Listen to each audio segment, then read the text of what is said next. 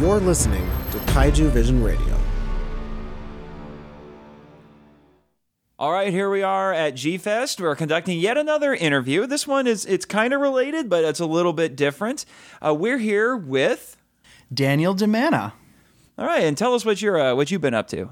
Well, aside from not sleeping for the last couple of days and running around like a crazy person at G-Fest, I am here promoting my writing project, the Godzilla Novelization Project, which is a massive, very, very massive writing project on my part, an endeavor to novelize all of the Japanese Godzilla films and share them free with the fans, with Godzilla fans far and wide, and anybody who would like to read them. So when you say you're doing the Japanese films, you're not doing any of the American films? So no yeah. G98, no G24. Now, I will confess, I would love to do those. But the good news is those have been done for me. There are already novelizations. You can go on Amazon, you can buy 98, you can buy 2014, and all the sequels that will inevitably come out, Godzilla 2 next year, Godzilla vs. Kong. Somebody's doing those.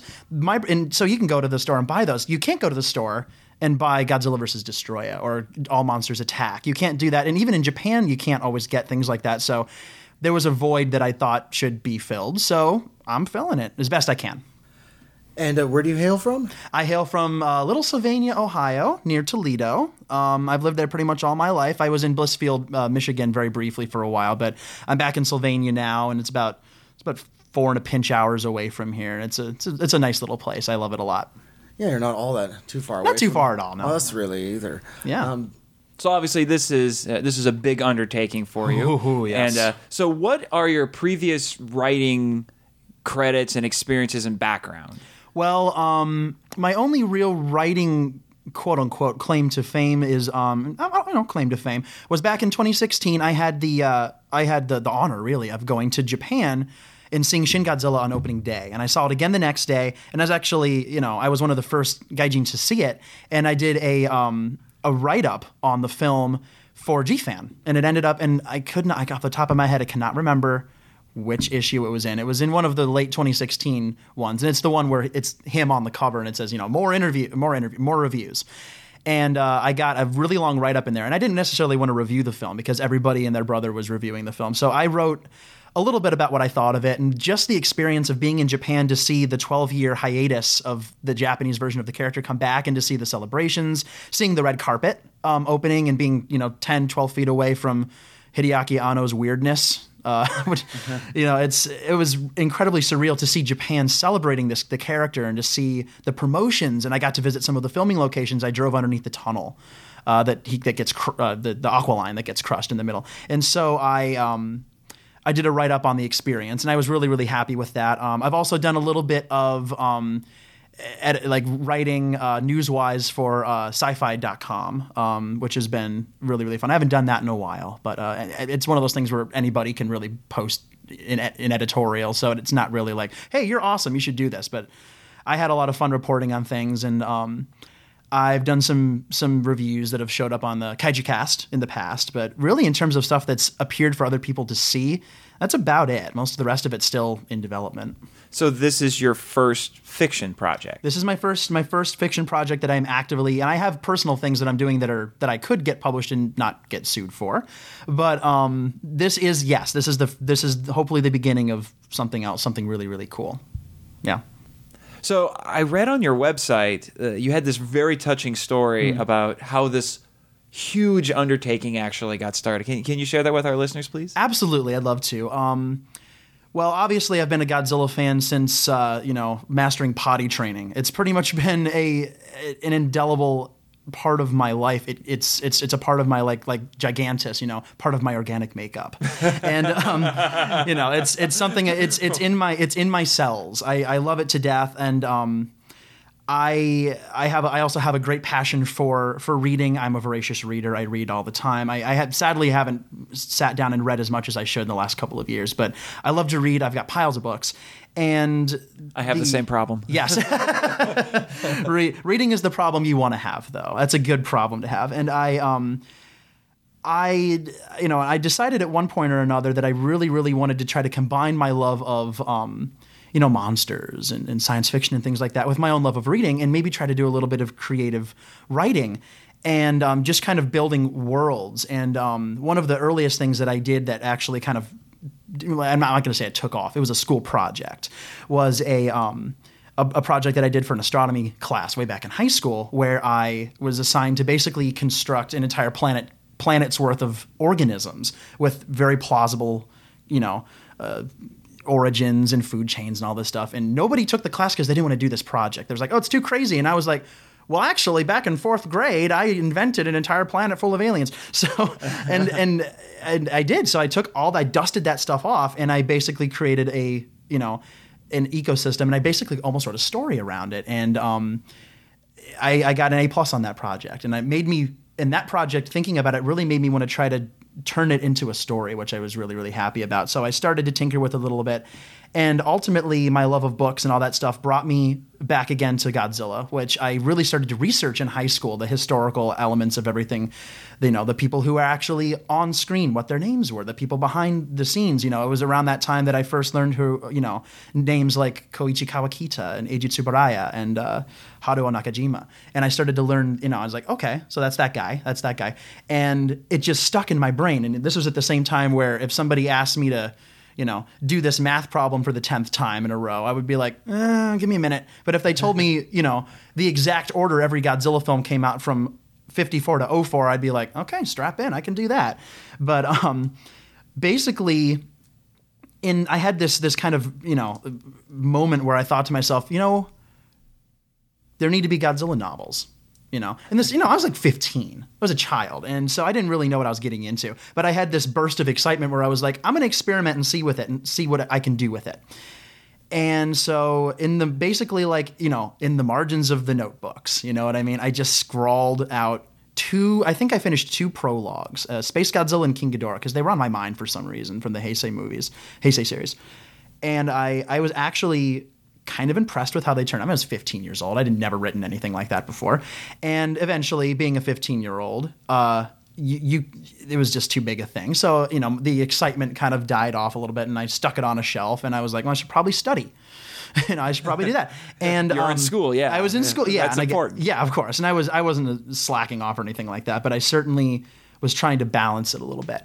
And it just kind of got shelved, and I went on to college, and I have a bachelor's in fine arts from a little local school where I live. And during that time, and I don't want to speak too ill of everybody there because I did learn a lot of stuff, but the oddly enough, for it being an art school or an art department, it was a little repressive. If you didn't do things the way they wanted exactly, then you got failed.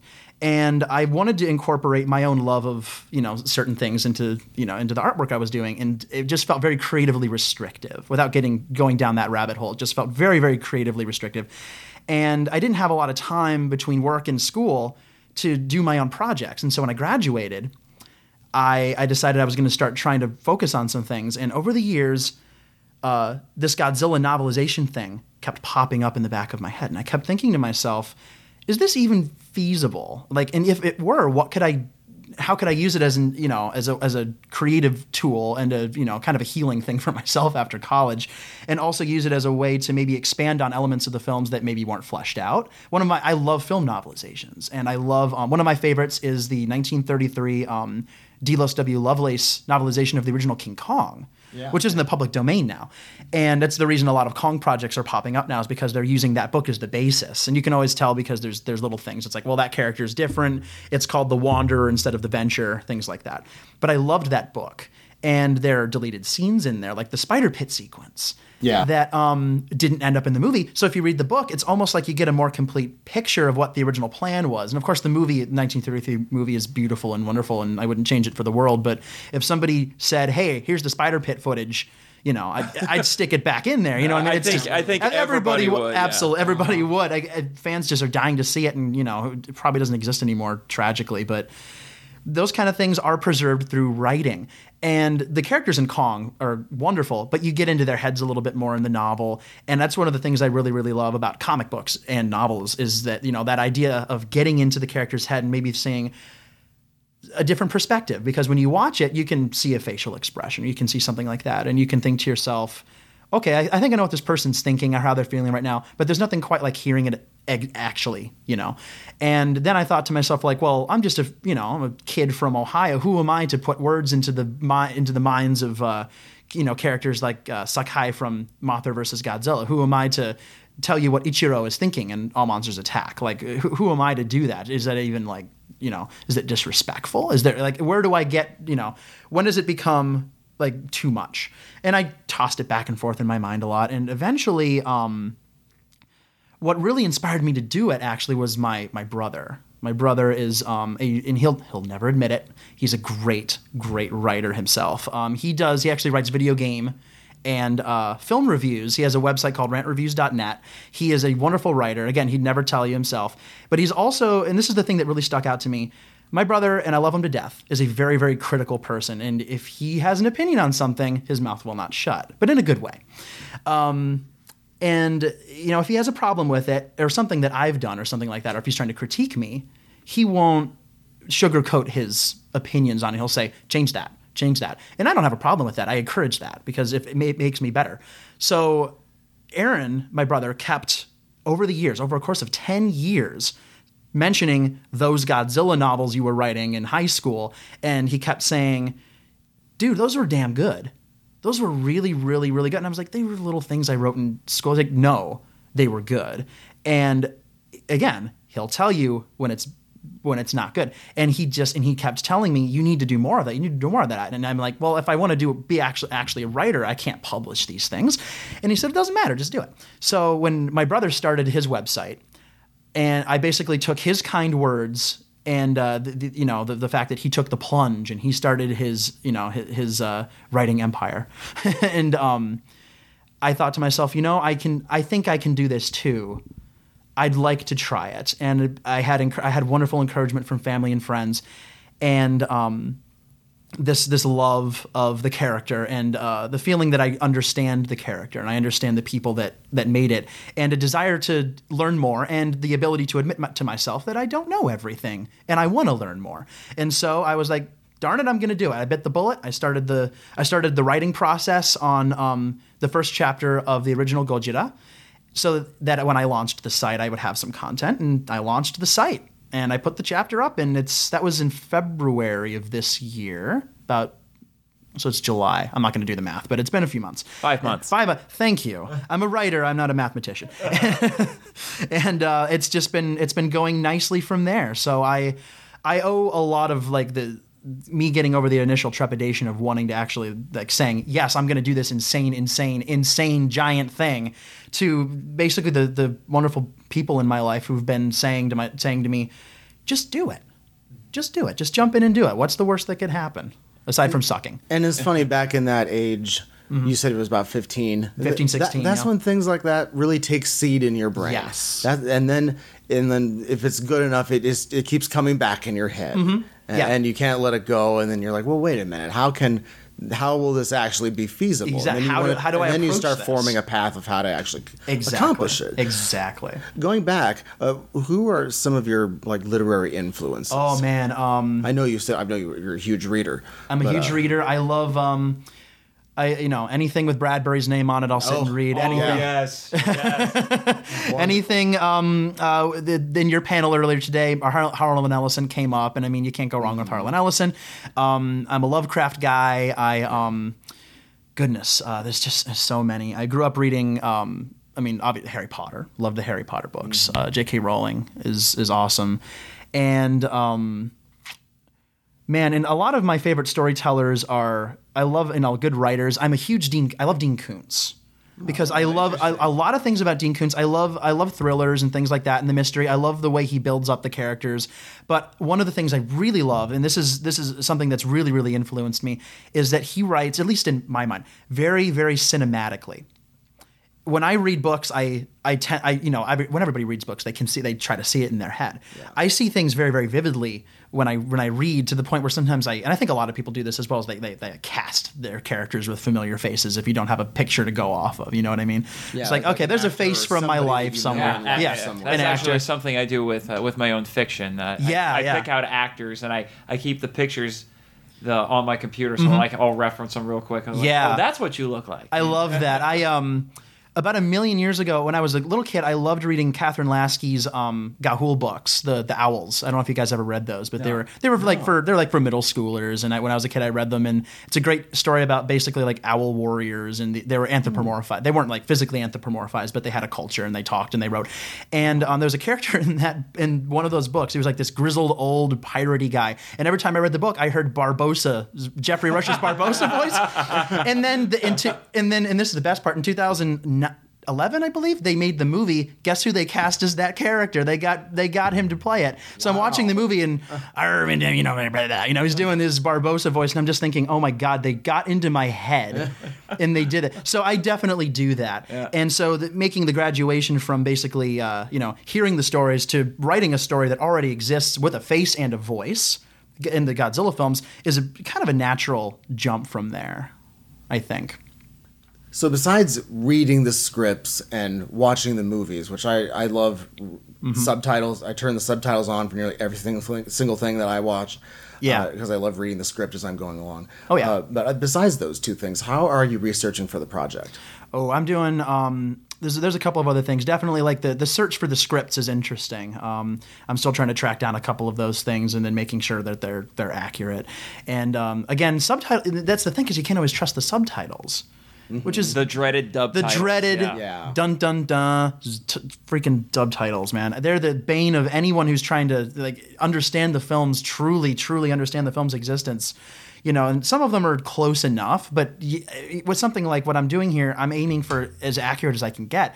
And so, and then you've got something like the Sony GMK DVD and Blu-ray, where it's just inexcusable, and in Tokyo SOS, and it's just it's hard to sit down and watch these things and know how inaccurate it is, and how so much of the the subtlety, especially in GMK, Shusuke Kaneko's ambition with that film. And we had a discussion about this the other night, where we were talking about the scene with the Chinese man being translated, and how the dub titles changed it into something very, very not discovering at all what Kaneko intended. And it changes that entire scene, and it changes the entire chunk of the movie, if you really think about it, because instead of that weird moment of dark comedy, you get this great moment of national cooperation, and it's not really like cooperation, but it's encouragement, and it's a sign. It's good progress for it's like considering the history of the two countries we're talking about here, person to person level. And that's really what's real.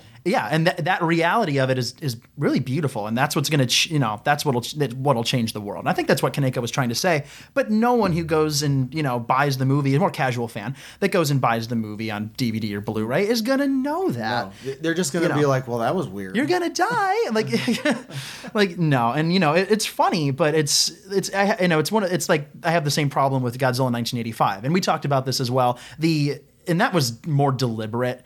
And, it's an understatement to end all understatements. But GMK may have just been lazy. It could have been intentional. Maybe there was something going on. Who knows? But either way, it exists as it does. And that being the case, I cannot use the subtitles for my research for that film. I won't do it. Same with, Tokyo SOS is straight dub titled. I can't put that disc in as research. So I have to go and I have to try to find other ways to figure out what they were saying.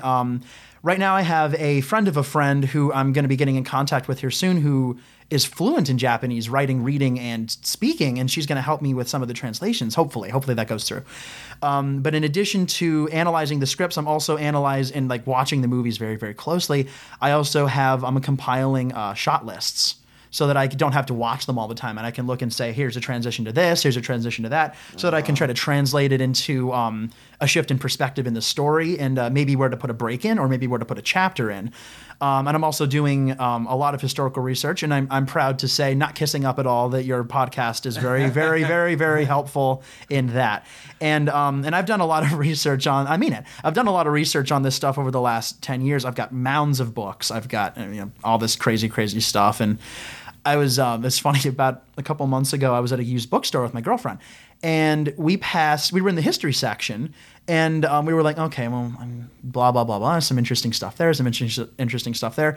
And then she turned around and she's like, Dan, where are you? She's way ahead of me, and I'm staring at the, World War II, A-bomb section. Yeah. You know what I mean? And it's just like, it's a little, I feel morbidly awkward being this interested in reading the testimony of someone who, you know, lived through something that awful and horrific, but you got to go there. And like for Godzilla, and I'll talk a little bit about this later, and because I think there's a moment where it'll come up, is getting into the headspace of these films is also very, very important, because some of the research I do is entirely mental. And by that I mean I have to be kind of in the world of that film. Because to me, it's like the script is important, the visuals are important, the characters, like all that stuff is very important. And one of the most important things to me is being able to kind of put myself into that world, into that universe almost, and just kind of in there, kind of existing within the same space as the characters and looking and seeing the things they would have seen. And then how would I describe it? You know what I mean? And then I think to myself, well, when I'm looking at the aftermath of a typhoon, am I going to describe it the same way Sakai does? Am I going to, you know, or am I going to grab a camera like Junko? Am I going to be the politician who's like, now I'll get it cleaned up. It's fine. I got the pumps. I'm going to put like 1,000 more pumps up. It's fine. We're going to hit the deadline. You know, how do I look at the tragedy? And then Gojira as well. And again, there's that idea of being on the entire opposite end of the planet where these very, very culturally relevant political things took place.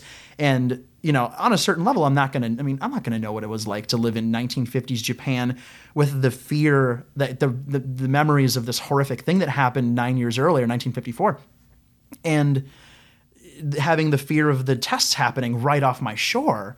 And the fact that I can't eat the fish, you know, like I can empathize. I think that's another strength that I have, and I'm not tooting my own horn, but I'm kind of empathetic to a fault sometimes, and I empathize with like my family and friends and people and all that stuff. But I have a lot of empathy to fictional characters when I'm in that, when my head's in that space and I'm in that world.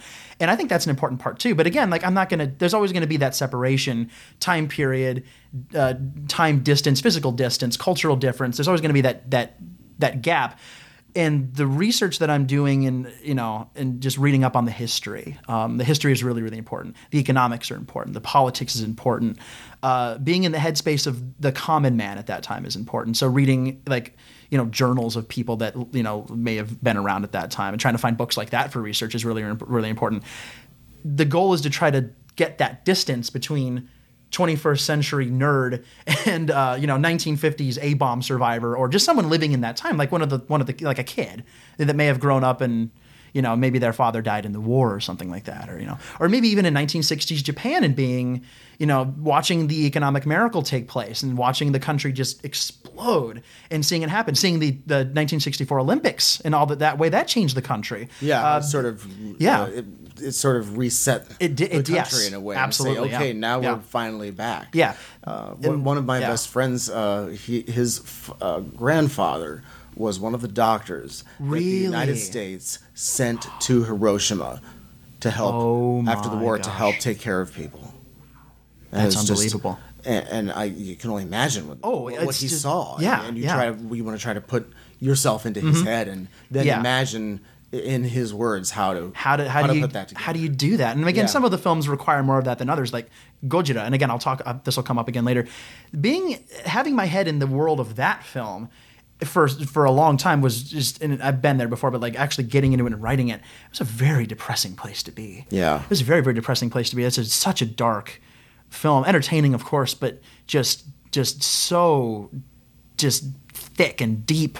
And actually, I read one of the things I did a lot before I started the first chapter, was I read testimonials of the Daigo Fukuryu Maru passengers and the family members of Kobayashi, the radio man who passed from poison. Who's the first victim. Yeah. And I read about and I actually learned a couple of new things. I'd read a lot about it before, but I learned a lot of interesting things I didn't know before. But like the ash coming down and how they caught it on their tongues like snowflakes. Yeah.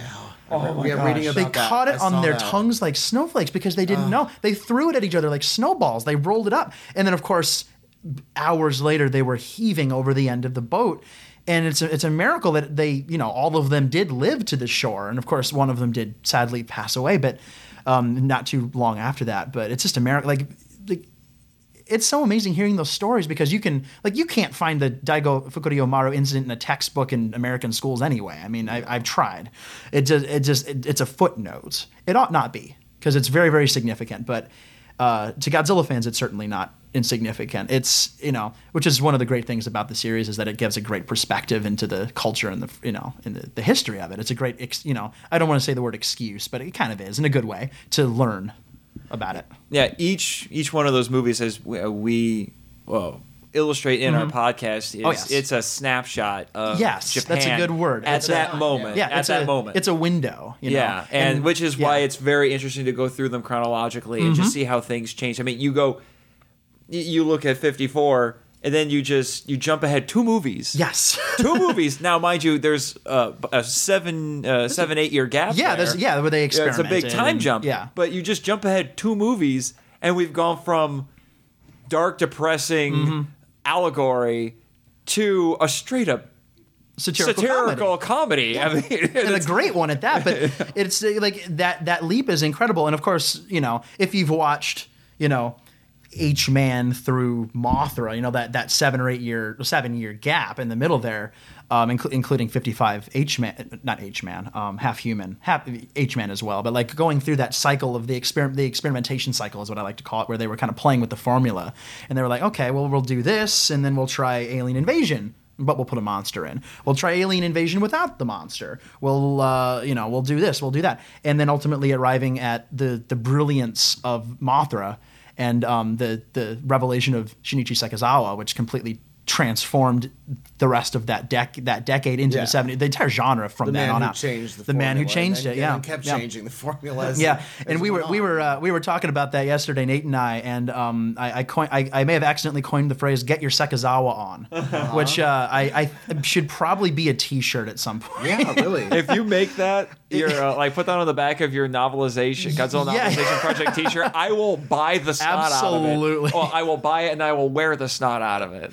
Oh yeah, I think that could be a hit. I have to jot that one down. But yeah, to me, it's all to wind that question up. It's about that distance between me and time period and culture, and just trying to make that distance as small as I can. And I'm never gonna, I'm holding my hands out for the, great listening. I'm holding my hands out. I'll never make my hands meet completely, but if I can get as close as I possibly can as a writer, as a creative person, as a fan, then I think it'll make better books. It'll make better reading. And my number one goal in all of this, and this will probably come up again, is honoring the people who made these films and the intention with which they made them. Which takes empathy. Yes. So and again, not tooting my own horn, but it is a strength that I like to think is helping make these novels readable to other human beings. So how long do you think it will take in order to finish this project? Ooh, that's a good question.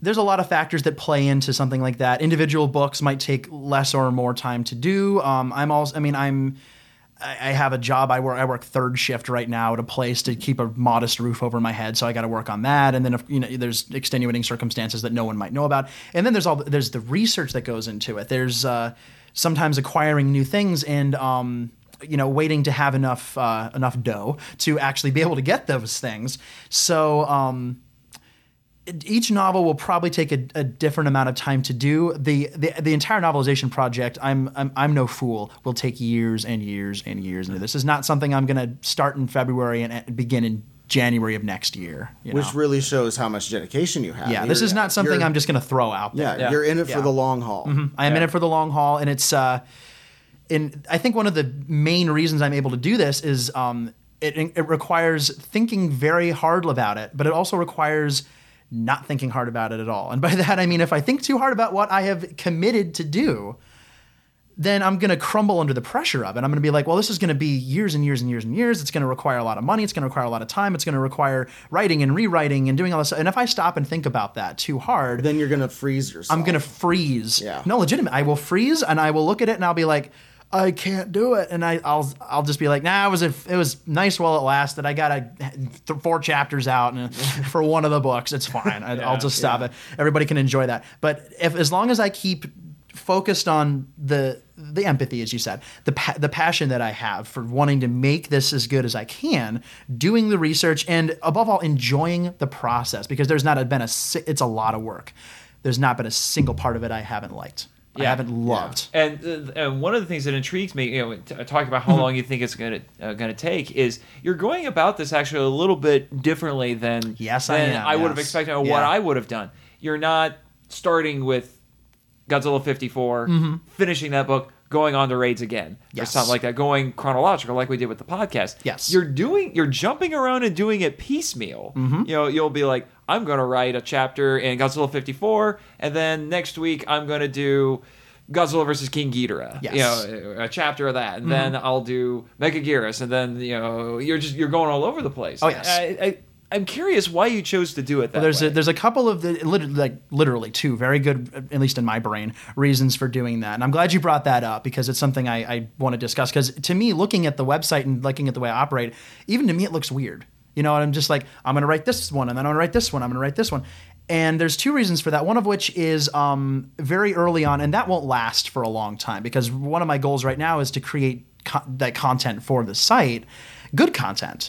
Content that has taken time, but I'm trying to create varied content for the site because if somebody might not want the heaviness of Gojira, they might want to sit down and read All Monsters Attack. They might be really nostalgic for one of the films or another. So I'm kind of jumping around and giving a little bit of a different flavor of different things you can expect the project to tackle because, of course, all the Godzilla films are very different tonally, so the writing should be too.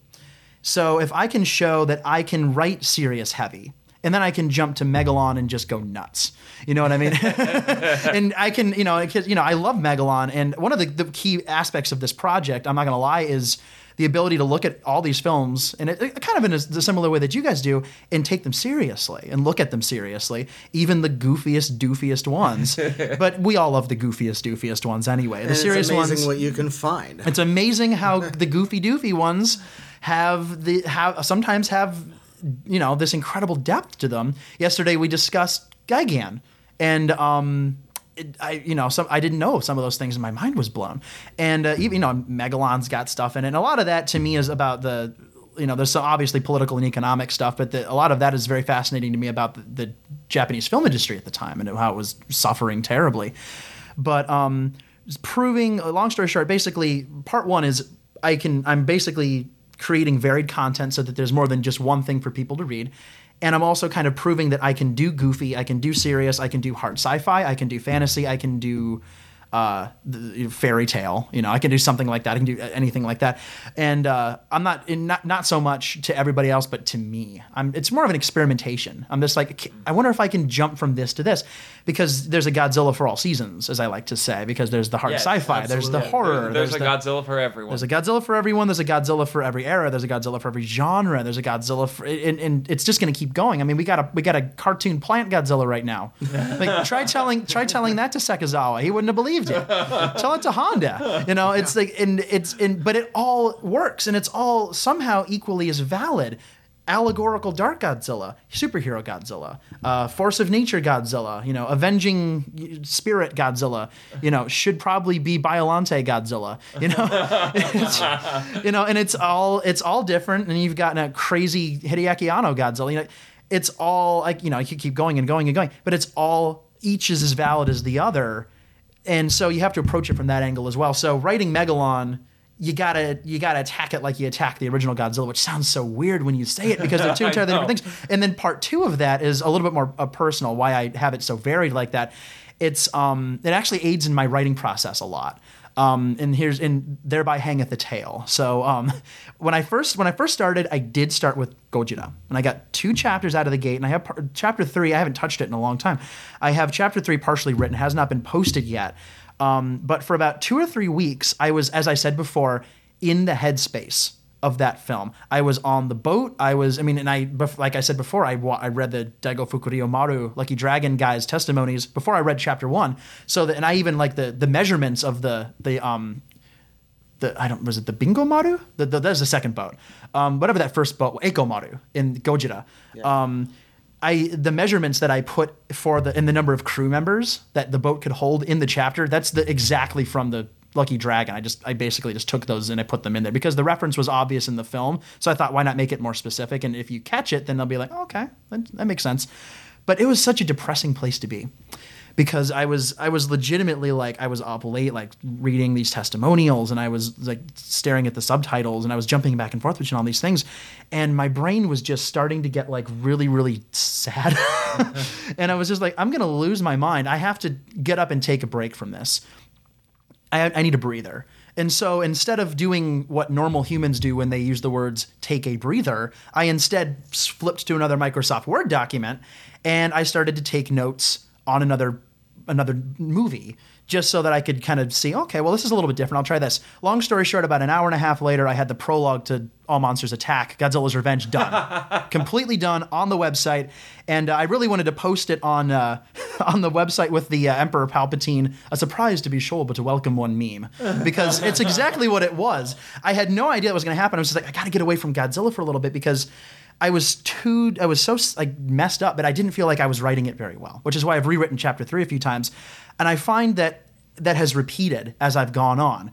If I stick my head too deep into the world of one particular story for too long, I start to get like, it's very tunnel hard vision. Yes, that's a good way to describe it. It's kind of hard to describe. Tunnel vision works, but it's like narrative tunnel fiction.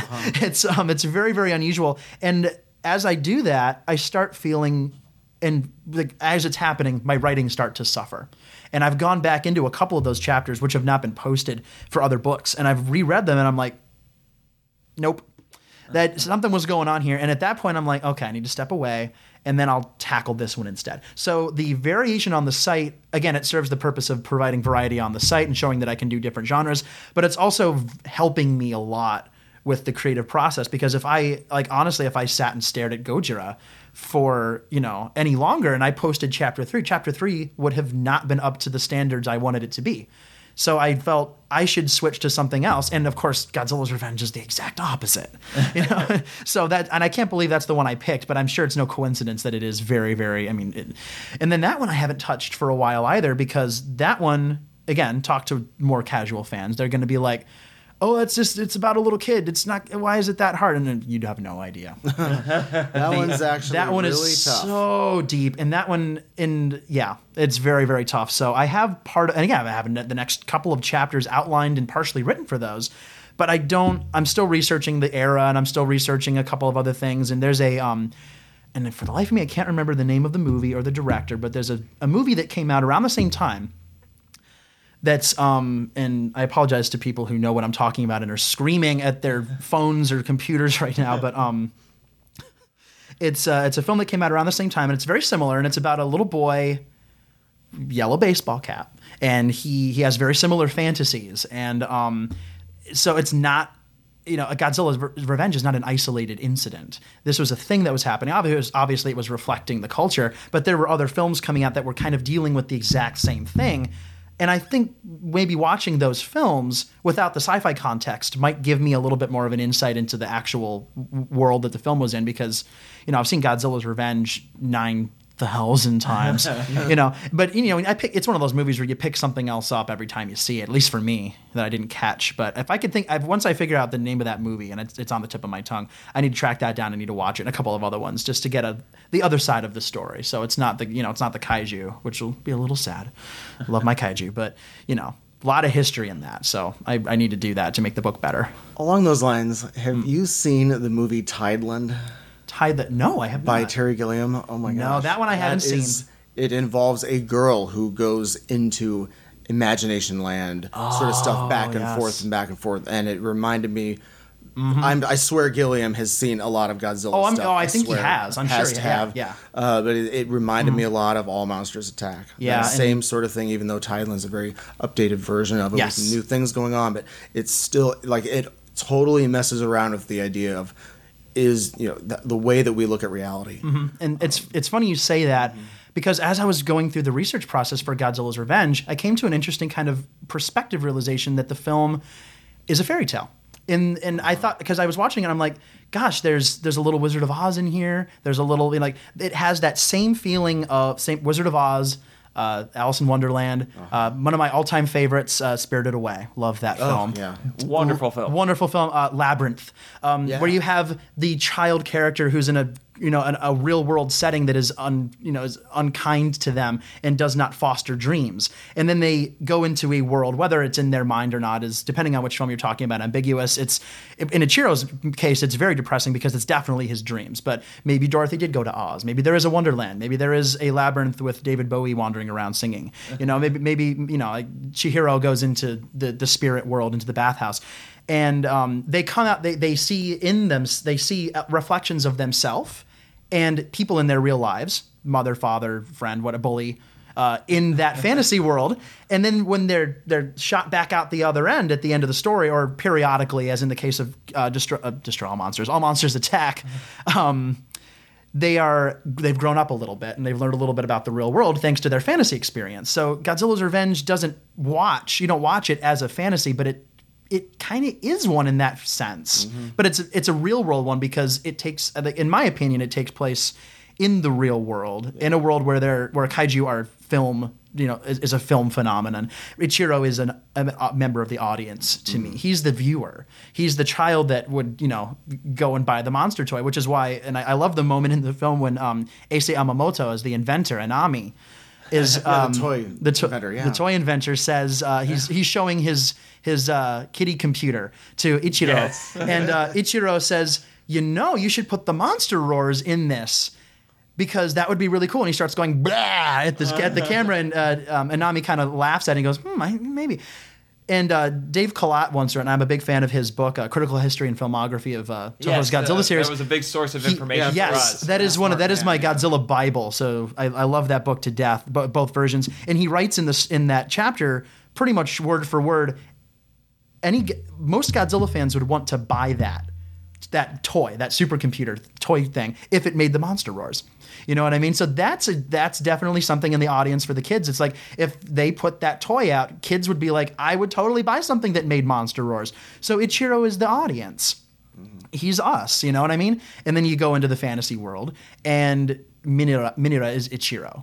He's that character. Ichiro's dad is Godzilla to a sense. And of course, Gabra is obvious. And, you can draw parallels to the other things in there. But it is, when you boil it down, it's kind of a fantasy. Kind of in the similar vein of the stranger in a strange land, going to the fantasy world that, shoots you back out the other end a little bit more mature. Like Never-Ending Story. Never-Ending Story is another excellent example of that. And I love movies like that. So I started thinking to myself, man, could I write the story and not tell you to your face, you are reading a fantasy, but just, kind of include little bits of that, right, just to kind of make it read not like Alice in Wonderland specifically, but something in that vein. And of course, at that point, I got to I was through chapter 1 or 2 on that one, and I haven't posted those yet. There's only a prologue, and I thought, maybe I need to go back and redo a part of that. So I did. So I left that book and I jumped to another one. And right now I'm kind of going back and filling in the blanks. I held a poll on Twitter a while ago to ask some of my readers, what the next book should be. And Godzilla Against Mechagodzilla from 2002 was the winner. So that's, I think, don't necessarily quote me on this, but I think that's going to be the last one I start for a while. Just so that's a nice broad range, I think. I might start 1 or 2 more just to get them out there, so I'll have maybe 10 or 11 started on the site. And that will show, because I've got original Godzilla started. I've got Megalon started, Gigan started, King Kong versus Godzilla started, and Mothra versus Godzilla started. And then I'll have Mechagodzilla from 2002, and I might throw a Heisei one in there just from a little bit more variety. And it kind of covers the bases. And I've got Trippy Hedera started, which that'll get me started on the challenge of that one. But yeah, you've sort of got a lot of different Godzilla channels that you can tune yourself into. If I can do at least one of each to kind of show that I can pull it off, or at least I have potential to pull it off, I think it'll help. And like I said, it helps me to jump from one to another and then go back with a set of fresh eyes.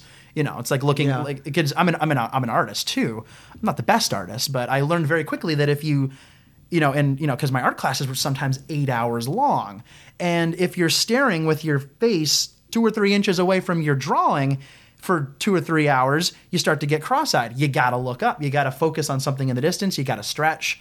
and you got to go do something else for a while and then come back to it. So that's kind of what I've applied to this in a way. It seems like you're essentially honing your own skill of self-criticism. Yes. Which is something you have to work on. Yes. And I'm my own worst critic. I'm very hard on myself when I write. all artists, all writers, critics. Everybody is. Everybody, every artist, every writer. You have somebody that you can actually show something to. Yes. And then get the...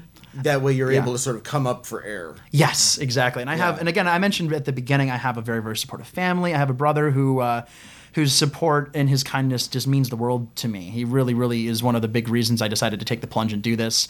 I have, my parents, obviously, parents, step-parents. Right now, my girlfriend loves to listen to me read them out loud to her, and which is really cool. Excellent work. Yes. Excellent work. Always read your work out loud. Yes. That was one of the best bits of writing advice I ever got. Yes. And there's been one or two chapters that, just for one reason or another, I put up without reading them out loud. I'm just like, okay, I should put this up. And then, of course, I reread them again. There's a typo. Got to go fix that. And I think to myself every single time, why am I not reading these things out loud? And I read them out loud to myself a lot. But reading them out loud to another person is always really helpful to me. And no one else in my family is nearly as insane about this stuff as I am, Godzilla stuff. They support me wholeheartedly, though, and they sit and listen to things that they probably don't. I mean, they care about me, they care about the writing, but the films aren't their favorite, but they endless support, endless and good constructive criticism. Mm-hmm. Got to have constructive criticism. Mm-hmm. Our next couple of questions are somewhat related.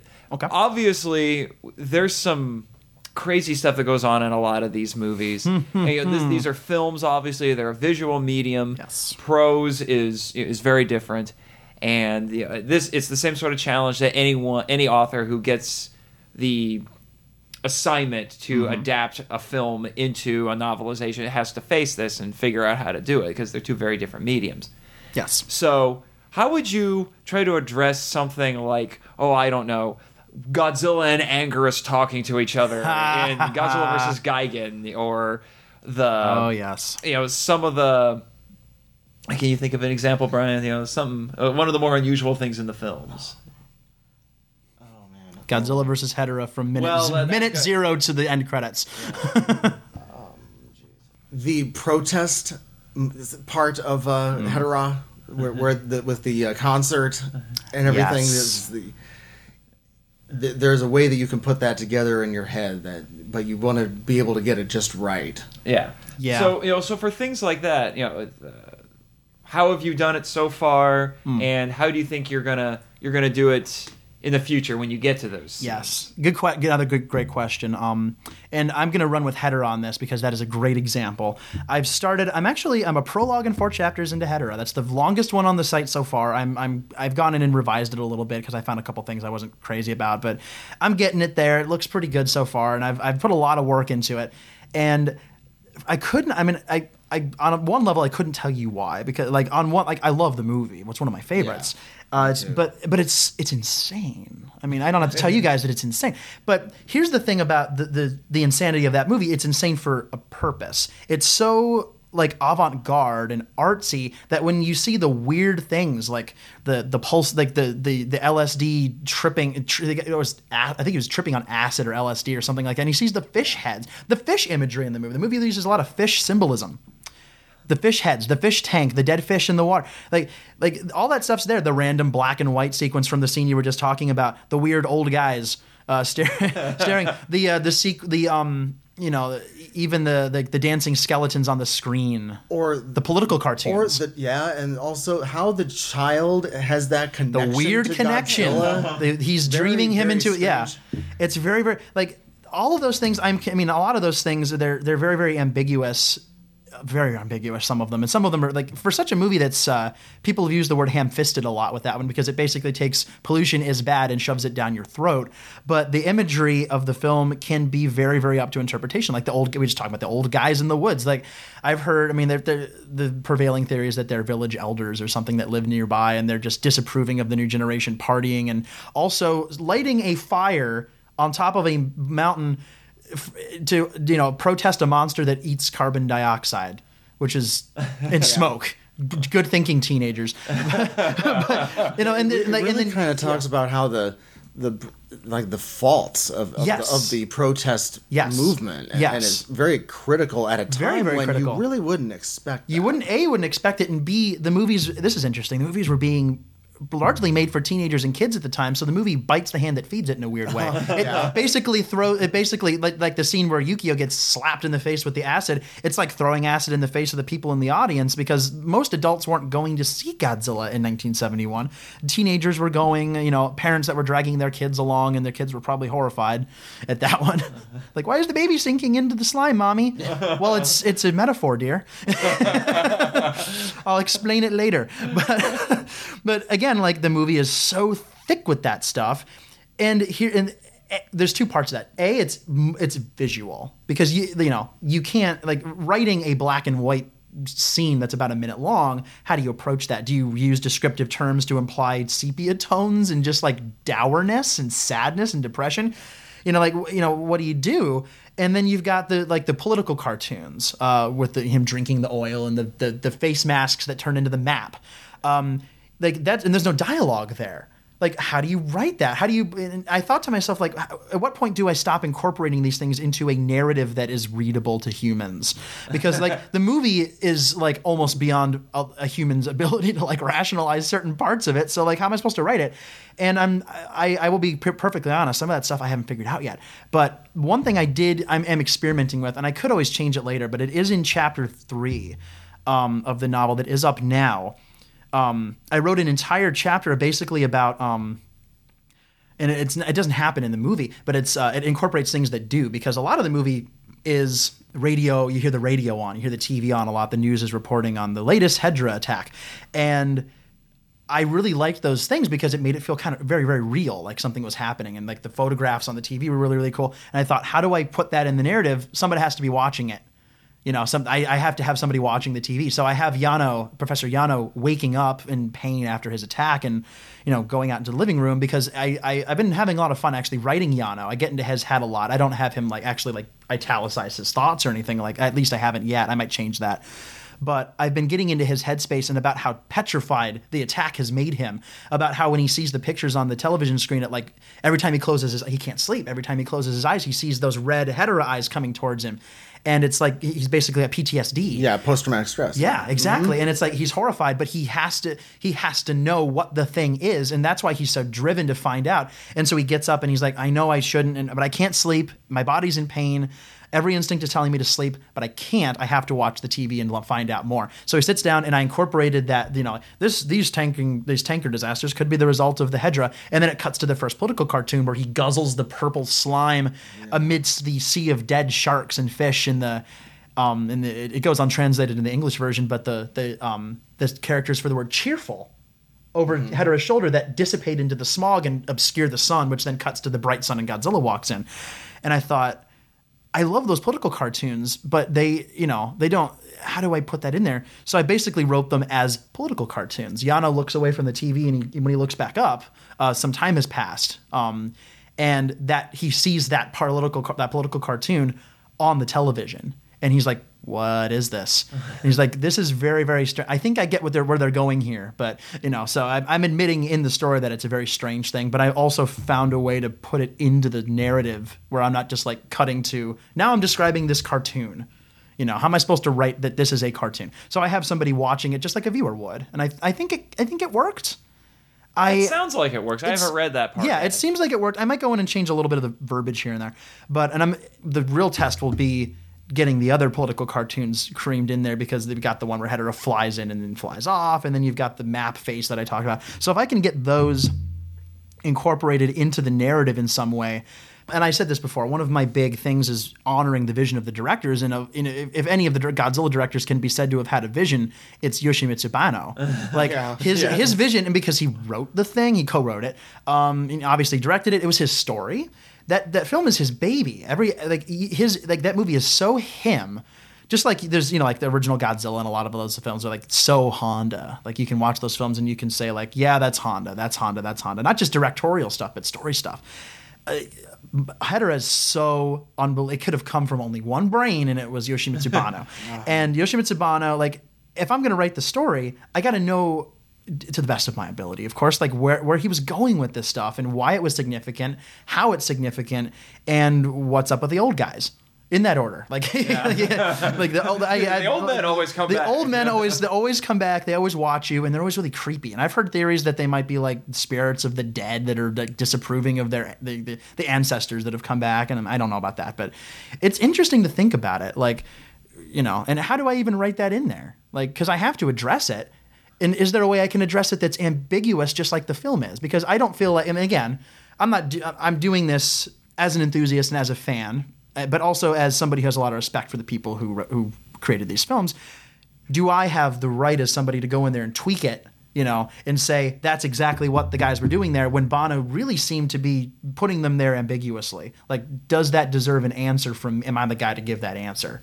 And I don't know. I don't think so. I mean, it'd be fun for me to answer it, but when there's so much intentional ambiguity from such an artistic director who's trying to make such a big statement, like, I don't feel like I should do that. You know what I mean? So like tackling things like that and like some of the weirder aspects of these things is funny. I actually, and this is a good story. I had a friend on Twitter, a reader. He likes to give me ideas for future stories, and he hasn't in a while. If you're listening, you need to give me more stories. You'll know who you are in a second. He gave me a great idea for Gigan that really made me laugh. Because we were joking back and forth about trying to figure out a way to write in the fact that Mothra and Rodan show up in that movie via stock footage mistakes. Yes. And it was like, how are you going to do Rodan lying stoned on the ground next to Godzilla when he gets up, or like Mothra showing up in the corner? And I just like, you know what? Darn it, that's a good question. And he's like, maybe Godzilla gets bonked on the head and he starts like hallucinating previous allies. And he was like, I know that's a dumb idea. And I was like, actually. Pardon me. And I laughed my butt off. It was like 11 at night and I was in my bed and I was like, that's amazing. So you know what? That might end up in the book, just as a joke. Because at a certain point, and I've said it before, but you have to take, like I said it before, taking these things seriously is paramount. But if you're not having fun, you're not doing it right. And sometimes your tongue has got to be planted firmly in your cheek, but in a respectful way that still takes it seriously, like balancing the taking the project seriously and also just having fun with it. Well, and that's an appropriate film to be tongue in cheek. Yeah, because it's Sekizawa. It's Sekizawa, and the guy was the master of tongue in cheek. And even with Gigan, which is a film that he didn't really even want to do. You know what I mean? They kind of roped him into it, and thank God they did, because the story is great. The characters are Sekizawa, so of course the characters are wonderful. There's so much charm going on. It's a good word. Gigan is legitimately one of the most charming ones, and I wrote this in my little intro on the blog post, the update that I do on the main website page, where it was like the film was actually, for as cheap as it was kind of a bold experiment in a lot of ways. It's like, well, Hedorah didn't work according to Tomoyuki Tanaka. It didn't do this. It didn't do that. How do we don't have any of our A-list golden age actors anymore. We don't have Eiji Tsuburaya. We don't have, component A, B, C, and we don't have all these things. We have no money. We don't even have a composer. How are we gonna gonna make a film, and B, we want to bring it back to the heyday, the golden age, the classics, the 60s films. We want it to feel like Mothra versus Godzilla. We want it to feel like Ghidorah, the three-headed monster. We want it to feel like Astro Monster. Monster Zero, big time. They have lots of Monster Zero in there. And like, how do we make it feel like that without those players, without the this and that? And darn it if they didn't pull it off. You know what I mean? Like they used Ifukube stock music, but a lot of it wasn't even from Godzilla films. Yeah. And the ones that are feel so appropriate. And the characters are great. Sekizawa did wonderful. The characters are memorable. They're so memorable. And I mean, who doesn't remember Corn Cob Guy? I mean, like the Japanese hippie corn cob man. I mean, and who doesn't love Gengo? I mean, as an artist, I love Gengo for a number of reasons. Yeah. He's a goof. He's serious when he needs to be. He's funny when he needs to be. He not overacts, but overreacts. When he's running up the stairs, and then of course you've got karate kicking Tomoko, who beats the crap out of everybody while the guys are cowering in the corner. Very progressive, and she's a little scary, and people are a little nervous around her. And except the hippie guy actually. Hippie guy mugs Gengo with a banana. Yeah. It's one of my favorite moments in the movie. And he passes out. Tomoko would have swung around and kicked him in the face or somewhere worse. But the overreacting is like a comic book. Yes, he acts like a comic book character. He does. His facial expressions are comic book-esque. What is it that Kubota says? What was that line? He is cunning, stupid, but at the same time cunning. Stupid, but at the same time cunning. Yeah. Which is kind of in a way how the movie is, although I don't think it's stupid. I wouldn't know. I certainly wouldn't describe it as a stupid movie by any stretch of the imagination, but it does kind of like, maybe not that sophisticated, but sneakily awesome. It's very it kind of gets in there and it works somehow. But yeah, it's amazing what you can do with limited resources with something like this. It's one of the best examples for what you can do. Exactly, and with limited resources. Exactly, and Megalon comes out the next year and maybe isn't the best example of what you can do with it. And I love Godzilla versus Megalon. They were tired, and I love that movie so much. But again, I'm no fool. On the podcast, I described it as a glorious train wreck. It is a glorious. I like to call it the Mad Libs Godzilla film. I love that because I don't even remember when I thought of that, and I'd love to throw something like that in there. Megalon is its own entirely different challenge, and again, we talked about this before. The idea that on one level you should the thought would be, write Megalon because Megalon's easy and everyone's one dimensional. You can't remember the characters just kind of move from one hillside back to the house to the other hillside into the truck and just watch things happen and they don't really do anything. It's the opposite of easy because now I got to go in and fix it because I'm not going to write. I will not write one-dimensional characters like that. I want to find a way to make it without getting too and again, I don't mean this in any kind of negative connotation at all, like fan fiction-y, where I'm basically inventing things like that. And I don't want to make it sound like I'm making fun of fan fictions because there are fan fiction writers much more talented than me out there. But I like to, again, how far do I go in making up my own stuff to make up for the fact that, screenwriter A or screenwriter B wrote these cardboard cutouts, and again, I like the characters in the movie. There's no Godzilla film on this planet that I don't like. I love them all. Genuinely love them all. I love Megalon. Again, I'm no fool. It's ridiculous, but I love it. You can't if you don't get any pleasure out of Megalon, I don't know how to help you, but that movie's just fun. Yeah, you have no soul. You have no soul. Yeah. Although I will admit, it's going to be hard to get through it and not put a Rexstart Eskimo Spy reference, which I'm seriously considering trying to find a way to do it. You're talking about MST3K? Yeah, of course. Yeah. I'm a massive fan. Another great line in there, a couple of great lines in there is you brought this up in the podcast. When they show that rather goofy looking establishing shot for Seatopia, and the joke was Houston. Yeah, I mean you could put something in there. Houston. It was as hot as Houston. It was as hot as Houston. Or blinding sunlight. Today, Seatopia. Tomorrow, Broadway. Yeah. Another one of my favorite ones was. When Godzilla finally shows up and they're speaking for him, he's supposed to be trash talking, and he says stuff like when the monsters are he says I came to chew sushi and kick butt. I'm all out of sushi. Yeah. And then another time they're taunting. He has the other monsters taunting Godzilla. Yeah. He says something like. Your mother was a lizard and your father was an A-bomb. I love that part. Oh no, he's got a tree. That's not the Godzilla we know. And then Jet Jaguar looks up. A tree? That's just not like you. Have you lost it, man? Yeah, you could have so much fun. Say, Godzilla, your tail got longer. That's not my tail. Yeah, it's just so much. That's one of my favorite. I adore that show from top to bottom. I actually have full-size Tom Servo and Crow puppets in my collection of stuff. I built the Tom myself. It's going to be hard to get through that book and not have their voices in my head, but and I can watch it seriously and not hear the jokes, but it's hard to get the chase sequence and not have Rex Dart pops the clutch and tells the goons to eat his dust.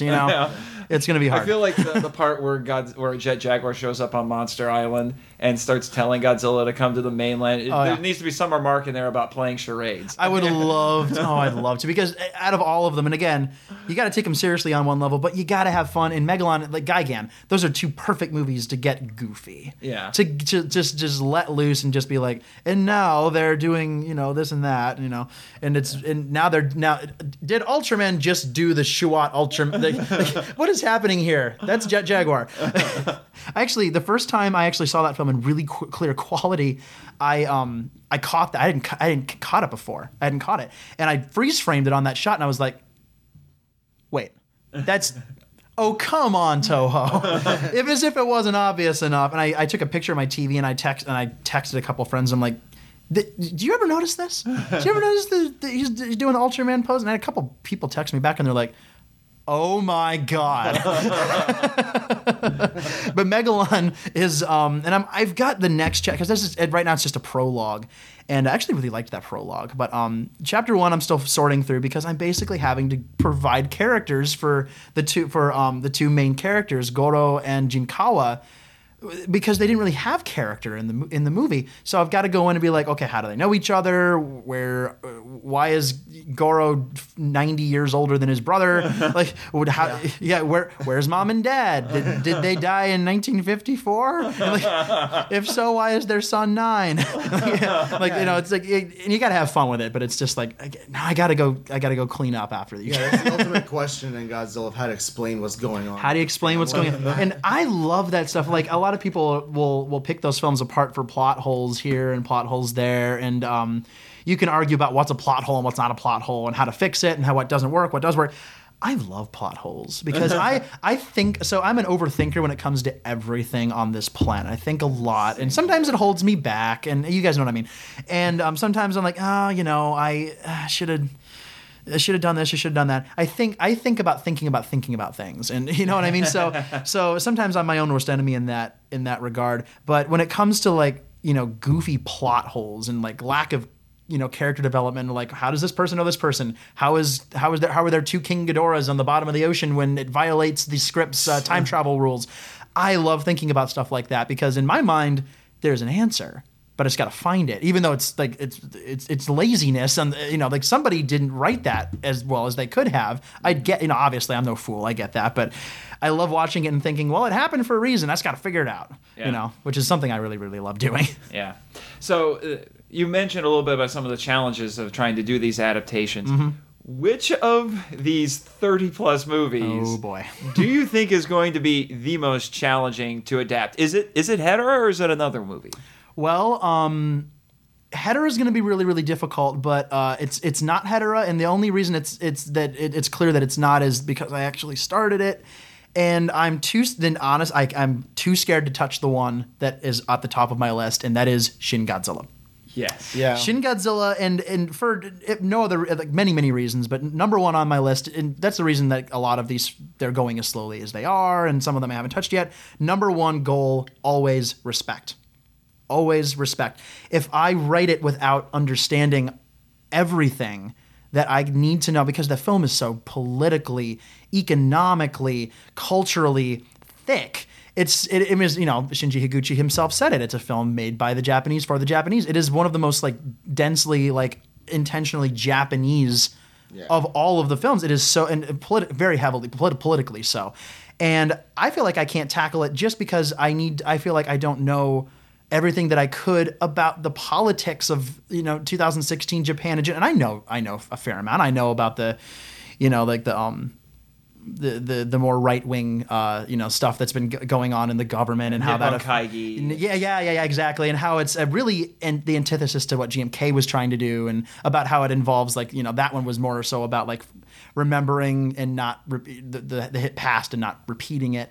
And then there's all the different characters in that thing, and then there's all the different departments that they come from, and the different this and that and the other thing, and all the ministries, and the ministries and bureaucracy out the wazoo. And on a level, everybody that watches the film gets it. They get like what's going on, but they don't like. I certainly don't understand the history and all that stuff. And if I'm going to tackle the film, and I'm not just going to be like, and then Godzilla came, and Yaguchi was like, okay, then I will hurt him, and it will be fun. Like, you know what I mean? Like the film does, the film deserves a lot more than that. It deserves attention. It deserves to be analyzed, deeply, accurately, and then that needs to be the story. But I just feel like I don't know enough. And again, you know, I owe you guys a lot in the research department, and I have not finished your Shin Godzilla episode yet, as I mentioned before. It's 3 hours long. 3 hours long, and it's a podcast. Yes, but from what I have heard, just so good, You've got so a 4 phenomenal. hour trip ahead of you. I have a 4 hour trip. I'm gonna try to knock it out on the way home. Actually, absolutely, yeah. But I did resolve to myself that I wouldn't even consider taking notes on it till I finished your episode.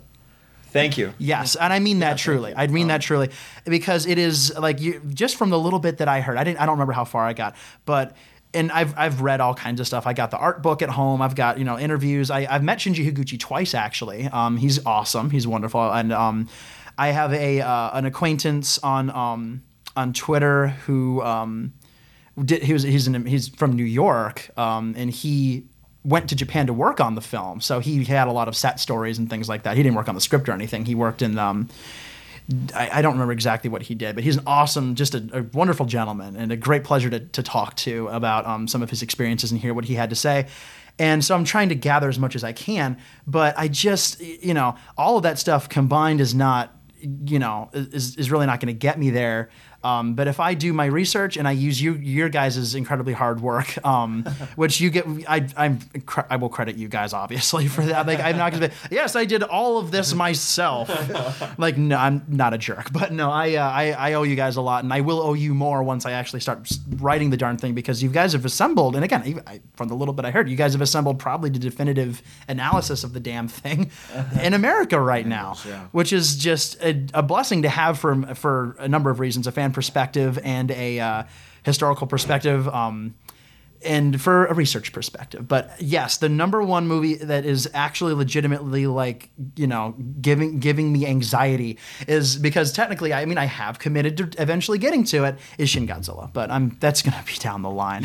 Yeah, you talk about headspace. Oh my goodness. Oh my god, that's a lot of headspace. It's a lot of headspace. Trying to put yourself into someone else's shoes, and then on top of that, trying to think of how they think about patriotism is a challenge. Because like Americans, there are so many Americans who are patriotic for such a wide spectrum of reasons and what they think is important, more important than this or that or the other, and their priorities, and everybody thinks of it differently. Yeah, and then transplant that to another country and another culture. Yeah.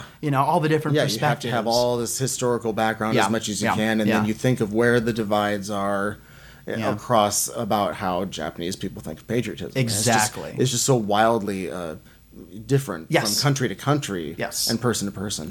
It's a lot to try to tackle, and hearing myself talk about it, there's that little voice is coming back in the back of my head and saying, "Dude, are you nuts?" But that little voice has got to go away, or else I'm going to psych myself out, and I'm not going to be able to do it. I was going to say, tell him to shut up. Oh, I'm telling. I tell him all the time. He's sick of it.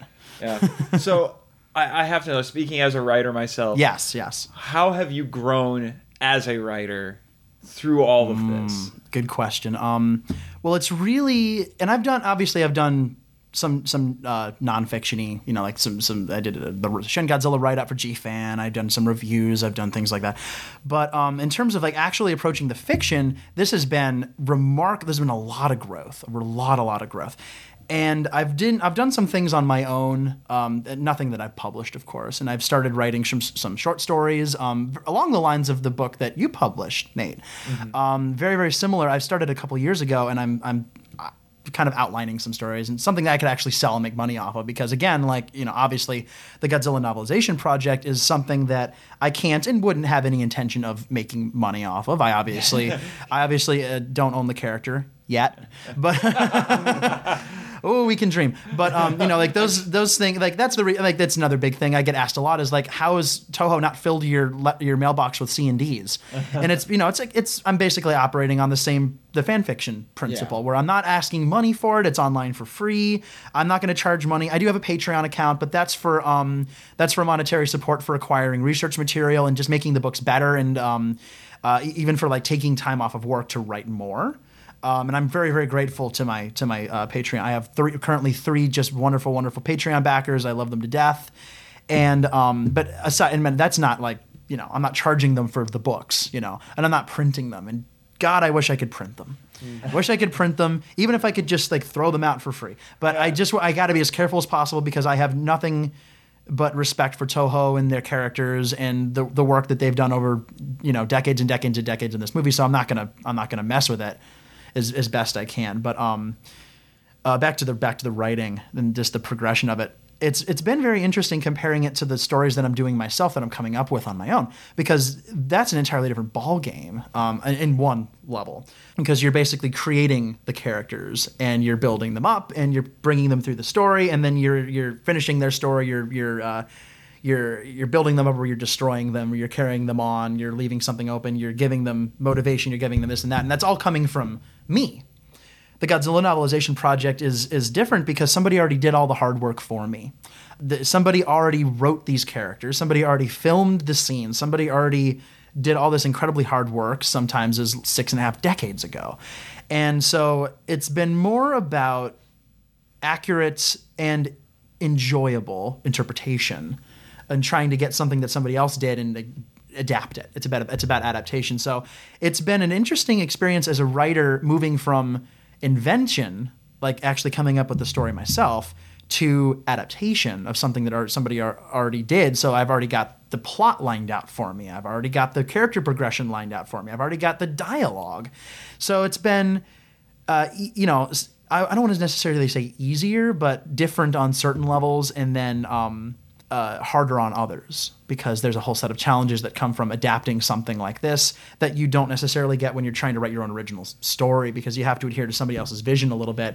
And, you can say like, oh yeah, I got to do it, or it's going to tee off the fans and they're going to come after me. But I'm much harder on myself than any fan could be. And I, like I've said many times thus far, like it's all about the respect. And I write everything I write hoping that it's respectful to the people who actually put all that work into creating what I'm using for the adaptation. And also the other thing that I've really, really loved is the different genres, which we talked about before, because I'd written a couple of kind of sci-fi things. I have a little fantasy novel I'm writing right now. I have a short story that's not science fiction at all. It's more of like a psychological thing, which I've been really, really having fun with. And it's hopefully I'll get that done one of these days. But as we mentioned before, the Godzilla series is so varied. So it's given me the opportunity to try writing horror. It's given me the opportunity to try writing like the kind of a fantasy. It's given me the opportunity to write more action, or more this, more that, more the other thing. All these different genres that I hadn't tried before, which is again one of the reasons that the site is so varied right now with different content, is because I wanted to say, can I do this?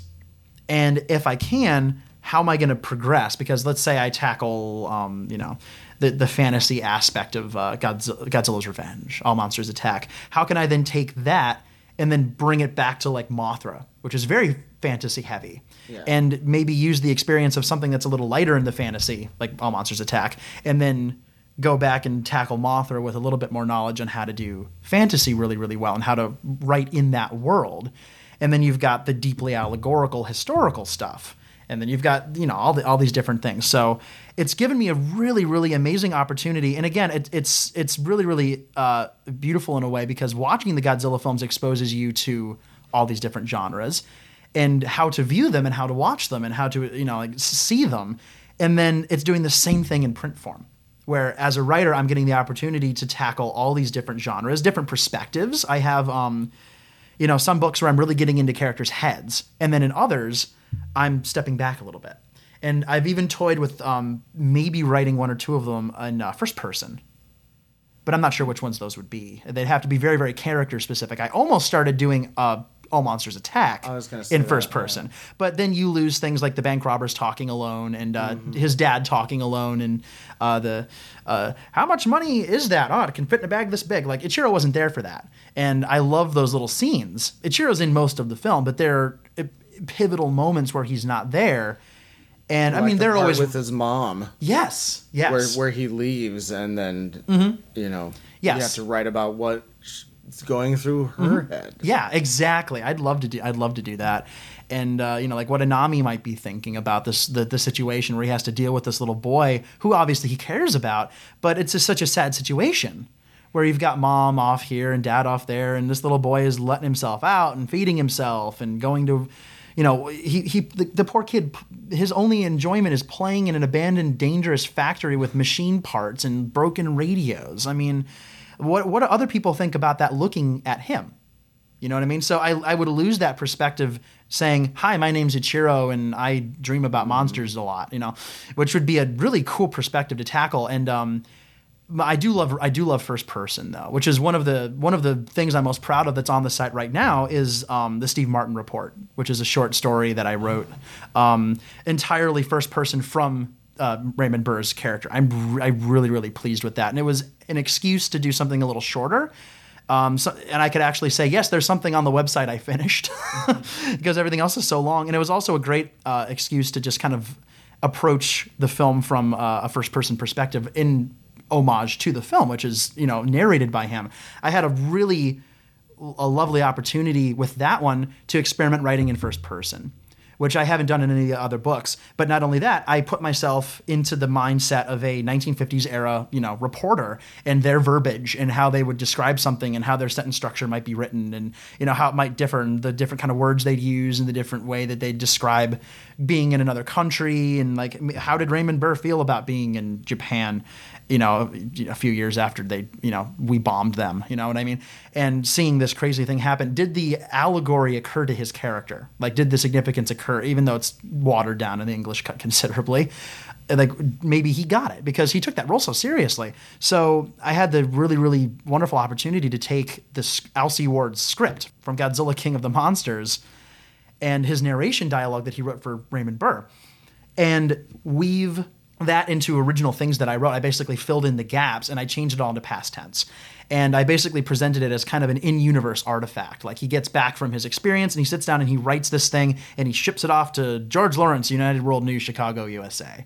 And, I have a little introduction where he basically says, reporters wait their entire life, sometimes wait their entire life for the story that will give them immortality and make them famous. And some part of me wishes I were as lucky as they were now. So here's my story. Do with it what you will. Signed, Steve Martin. And then from there, it's in 2 parts on the website. And I had it was a joy to write that. It was a joy to write that. I love his character from that film. And my guiding light in that was if I couldn't hear Raymond Burr's voice in my head saying the line, I erased it. Which was really, I was like, nope, he wouldn't. It doesn't sound like something he'd say. It doesn't sound like, I can't hear his voice in my head say that. So I'd get rid of it. So that was a really, really cool angle. And I've taken what I've learned from writing that and I'm starting to apply it to some of the other things I'm doing Godzilla novelization project-wise and otherwise. Tackling that first-person perspective, past tense, and the era, writing from that era. So I certainly didn't come into writing this project as any kind of professional writer. I don't even really still consider myself a professional writer that much, but to say that I've learned a lot and grown even in the last just couple of months, I think is in very, very accurate. I've learned a lot and I cannot wait to learn more, really. Mm-hmm. I love learning more about this stuff. Yeah, it's interesting you bring up that you don't consider yourself a professional writer. Mm-hmm. I was wondering is that an aspiration that you have to eventually do? Yes, it is. It definitely is. And right now it's something I'm doing when I'm not stuck at work until 3 a.m, which is something I have to do to keep a roof over my head right now. But I'm writing when I can. I'm writing this project, and I can't make money off of it, but I'm writing it for a number of reasons. I love the films. I love all this stuff. I'm doing it. A big chunk of it is writing experience because it's something I can go back in. It's something I can share with people and I can get feedback on, and it's a character people recognize, and they can come in and say, I don't know about that. And I'll be like, okay, I'll see what I can do. Yeah. Or they can say, that was really, really good. And I'll be like, thank you. That's nice. But there's lovely, I'm getting some lovely feedback from people. You two have given me some great feedback. I've had family members that give me feedback. And again, I mentioned my brother earlier, and the man who cannot sugarcoat his opinions in any way. And if something's not reading right, he'll call me out on it. And I'm so thankful for that. I'm so thankful for that because as a writer, you got to have people that'll listen to you. And you've got to have people that will look you in the eye and say, I don't know about that one thing. Or they'll just look you in the eye and say, nah, it sucks, bro. Yeah. You can't put that out there. That was the thing that really irked me a lot in college was I didn't get a lot of constructive criticism on my work, which was very, very my professors would say it's bad, but they never told me how to fix it. Yeah, more negative criticism. They were negative criticism. It was not constructive, not positive at all, and it was not helpful because they didn't say why it sucked. They just said that it sucked. And so I was like, well, what can I would have to like drag it out of them. Like, what can I do? So I'm really thankful for the people and people on social media and I'm not a big social media person. I had to like force myself to like get on Facebook and Twitter. And I actually didn't have my own personal Facebook at all before this project. Like, wow. I did not have one. You were a latecomer. I am a latecomer. I'm a super duper latecomer. I just haven't really had a use for it, but I have one now only so that I can update this project. And right now I've got like the Facebook. I have a nice little following on Facebook, but Twitter I've got like 360 people following me. Oh wow! Which is just incredible. And it's only the last couple of months it's just taken off. And I've been engaging with people, and people have been giving me ideas.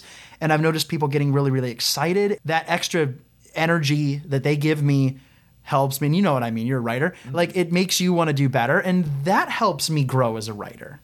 That helps me grow as a writer a lot. Like, I consider this a big part of the growth process, the creative growth process for me. And it's just gonna, I dearly hope it will just make better books as they go along, and then I can go back and be like, that one part of that one thing I wrote a few years ago isn't quite up to snuff, and then I can fix it. You know what I mean? It's I can get on the website and edit it anytime.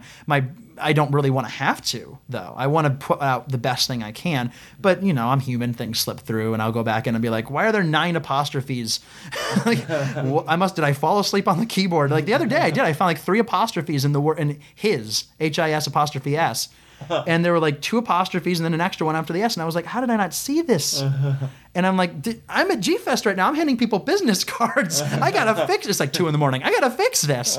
So I fixed it. But I had a lot of fun, like, feeling myself grow as a writer. It's been really, really cool. It's been really, really fun. Your statement about gaining writing experience, I'm reminded of Sean Connery in the movie Finding Forrester. Writer's Right. Yeah. Yes. Yes, indeed. Oh, good old Sean. You're the man now, dog. Oh, good old Sean. Yeah. So we just got a few more questions left. There are going to be some fun ones. All right, bring it on. This is something that we ask a lot of people when we do. You're only our second interview, but when we meet G fans, we often ask them, "What is your actual favorite Godzilla film?" Ooh, that's the question. I'm one of those people, and you guys mentioned it on your podcast where my favorite tends to be the one that I'm in the mood for the most. You know, like if I'm in a dark mood, like pop in Godzilla. If I'm in this mood or that mood, but that's how I function a lot too. Yeah, it's like that's how I usually do. I'm one of those people that's like, well, it's not necessarily bad. I just wasn't in the mood for it. But everybody has their favorites, right? So I actually bounce back and forth between 2 depending on the day you ask me.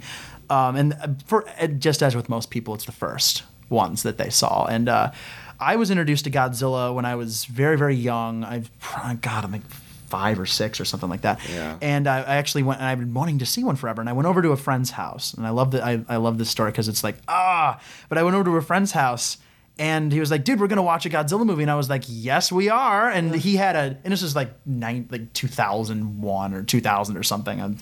And he had a giant projector in his basement and a big screen. And the movie was Godzilla 2000, which at that point was very, very recent, of course. And it was the first time I'd seen, and of course I'd lived through the 98 promotional stuff. I didn't have any of the toys or anything like that, but I saw the incredible marketing blitz that happened for that. And I was like, who's this Godzilla guy? And I have very fuzzy memories. It's possible that parts of that film, the 98 film, might have been the first I saw, but I don't think so, because I remember seeing posters and I remember seeing the tape that we had at our house, but we hadn't watched it. And I was like, who is this Godzilla guy? I got to know. And something about it was just fascinating, and he puts in Godzilla 2000, and of course that great opening attack on Nomura is really just, to me, it's a highlight of the series. I just love it. It's like, to me, that moment with him silhouetted with the fire is quintessential Godzilla in my brain. My jaw hit the floor and dropped right to the center of the world. I would just like plunge through the crust. I was in awe, and I still, that scene still makes me feel the same way I did when I was a child when I watch it. So, but the sad thing is I got about 2/3 of the way through the movie and then I had to leave. Right when the rock started crumbling off the UFO and Shinoda, the UFO flew away again. And that shot of the helicopter, but that's when we had to turn it off. And I was like, but no?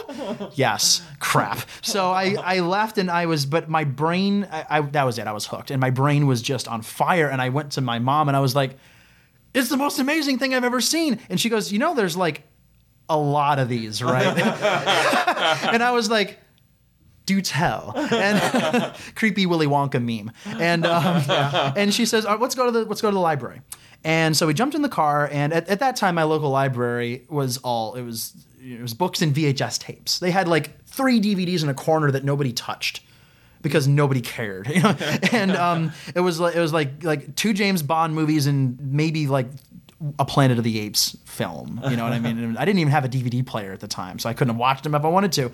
But they're lined up in the after the little G card in the alphabetical order were about 4 or 5 tapes, and they were the Scimitar tapes. Oh, the Scimitar tapes. Of man. Yes, of whatever films they released. And she said, I could tell you. Yes. Yeah, because I used to have. Oh yeah, I still do. And she said, pick one out. My mom's the best. She came with me this year as well. She's been a lot of moral support for me. So this is all her fault. She said, pick one out, and I was like, okay, mother dearest. So I flipped through, and of course it was Mothra versus Godzilla. Oh, wonderful. And I to this day, like, my memories are pretty darn clear of that day. And I remember it was the box art that sold me. And of course it was Godzilla versus the Thing, but the video title from Scimitar was Godzilla versus Mothra. Yeah. And I picked it up and I looked at this crazy art of this bug. I was like, what is happening? And I flipped it over, and then there are the pictures of the fairies and the egg and Mothra's head and Godzilla, that great Godzilla suit from 1964. And I looked at Mom and I said, this is the one. And my brother was there with me. He's 2.5 years younger than I am, and and of course he was very, very young at the time. Me too. So he picked one out, and he's like, "This one's got 3-headed dragon on it." So we brought home Monster Zero and Mothra versus Godzilla as our first 2. So Mothra versus Godzilla became the first one I saw all the way through, and it wasn't until years and years later that I discovered that it's like people consider it the definitive sequel, the Goldfinger, as it were. The Goldfinger. The one where same year even. The same year. It's the one where everything clicked. The music was great. The performances, Sekizawa, Honda, Ifukube, all Nakajima, all at the top of their game. Tsuburaya's effects are great. It's so good. And so I was very, very lucky to have that be the one that I saw the first way through. So depending on which day you ask me, it's either Godzilla 2000 or Mothra versus Godzilla. But Mothra versus Godzilla I'll go with that one because it just holds such a deep place in my heart for that film. And Mothra to this day, I'm not afraid to admit, is my favorite kaiju. It's like I love her to wear that badge proudly. I do. I am surprised at the amount of more recently the amount of hate Mothra seems it's to get. Very disheartening. I was like, I thought everyone loved Mothra. Me too. Yeah. So that's been one of the wonderful gateways that I've used to actually introduce my girlfriend to some of these films as well, because when she grew up, she had someone in her life who showed her that exact film. And when she found out I liked Godzilla, that's the one she brought up. She's like, Mothra versus Godzilla. I watched that when I was a kid, and I was like, you did not. Guess what we're doing? We're going to have a marathon. So, which we still haven't gotten through. We did commit to watching them all together, and there's many she has not seen, but we have... We actually haven't even watched that one yet, but we need to get on it. We need to get on it so she can relive that part of her childhood. But she calls Mothra my baby. It's amazing how much staying power Mothra has. Oh yes, like you cannot unsee it. It's going to be in your brain forever. Instantly iconic. Yeah, instantly iconic, and it's something that's so Japanese too. Like who in America would have assigned that much? Like depth to a giant bug. I mean, we 50s have a lot of giant bugs, and none of them have stuff of pure fantasy. Yeah, Mothra's a beautiful Japanese fantasy character that could only have come out of that country, and and again, we've brought up Sekizawa I don't know how many times, but it bears repeating that film is one of his best, the best of the genre, but it's one of some of his best work as well. Absolutely, I love Mothra.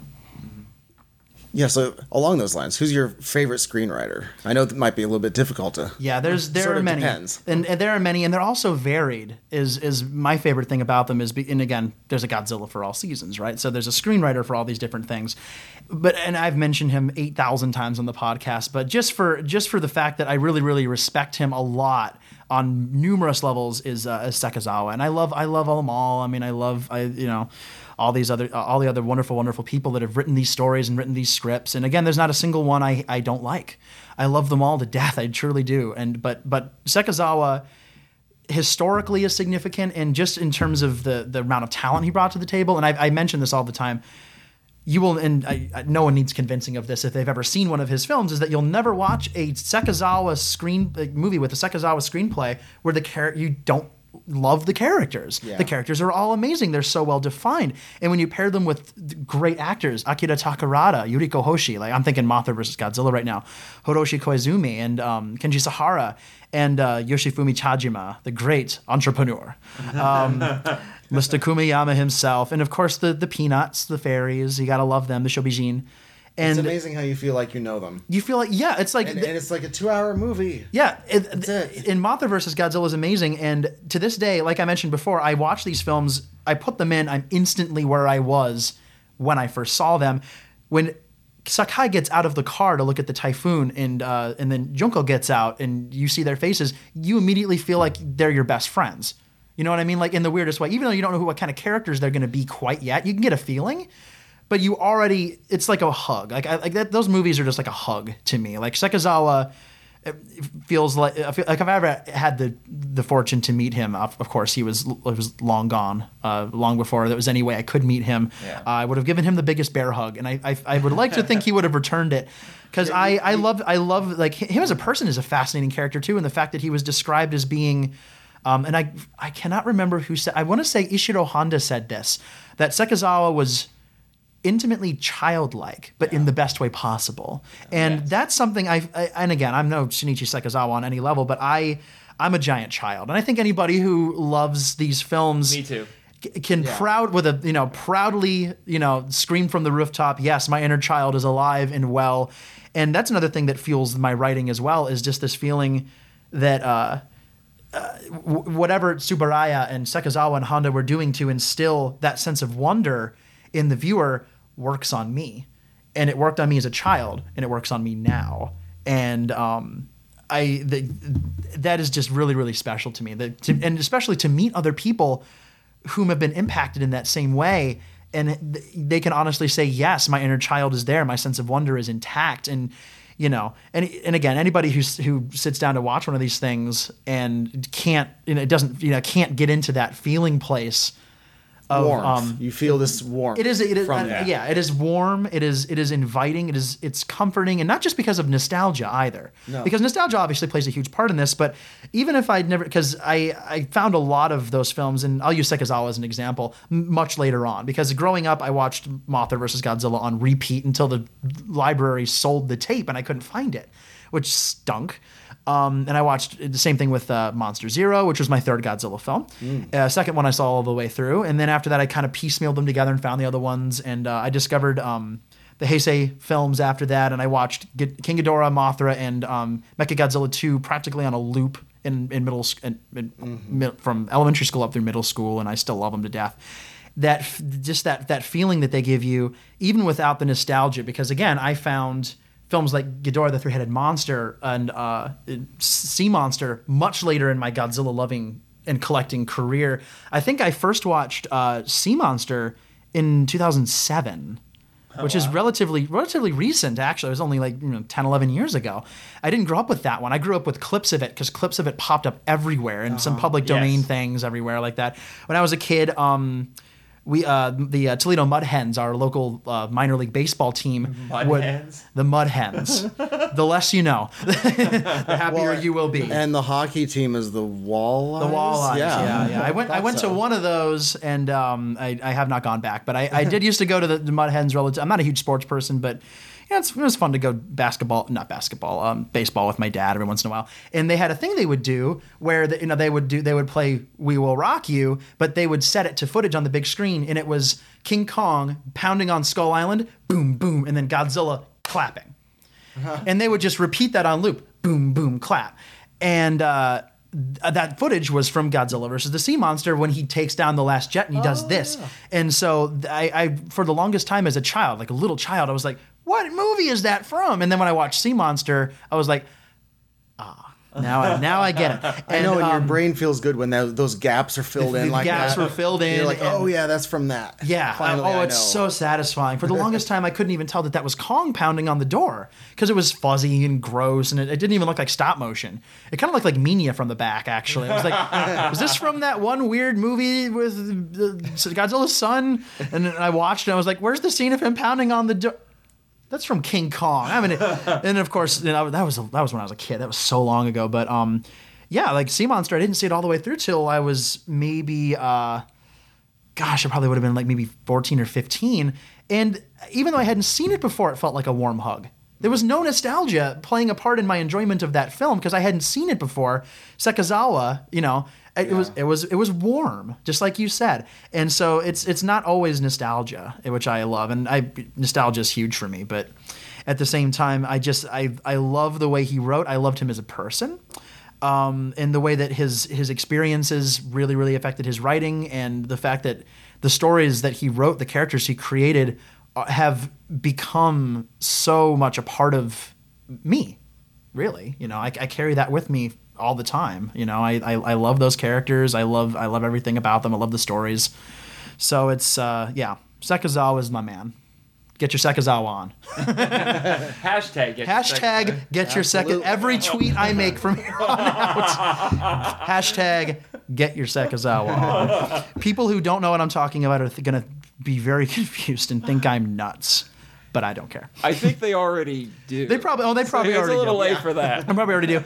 I got a lot of, when I first launched the Facebook page, I had a lot of people, because I used to tell people like, I don't need a Facebook. And then of course when people found me, they were like, dude, you got a Facebook? And I'm like, yeah, I did. Here's an invite to like the Godzilla novelization project. Yeah. And a couple of them did like it back, and a couple of them I haven't heard from since. They were like, I knew he was weird, but what is happening So here? what you're saying is Godzilla has helped you figure out who your real friends are. This is so true. This is you should put if you want to be my friend, if you are not comfortable at G-Fest, we can't be friends.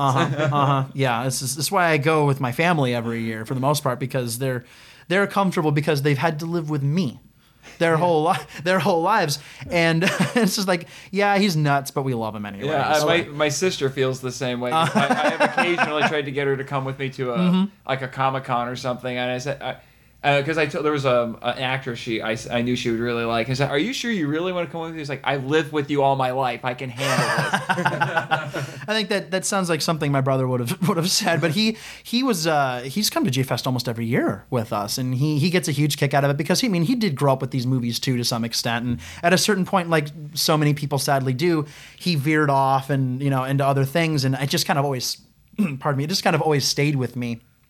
And it will be with me forever. And he certainly respects it, but it's just not his thing. Everybody's got their thing, but I still love the fact that he's been such an integral part in me doing this project. I love that. Yeah, a lot of people know me as like a film buff, and I'm into Hitchcock and so many classic films, and then I tell them I'm going to do a podcast about Godzilla. And they're like, yes. Wait. They're like, wait, what? What are you talking and I'm about? Like, no, trust me, really. I know what I'm doing. Yep. I know what I'm doing. Yes. I've gotten that a lot because and again, back to my horrible experience in art school, I used to get very passive aggressive, and I would in the best way possible, and I would sneak little references to movies I loved into my artwork. And one year I actually got away with and remind me if I have a picture of it, I'll have to show you guys sometime.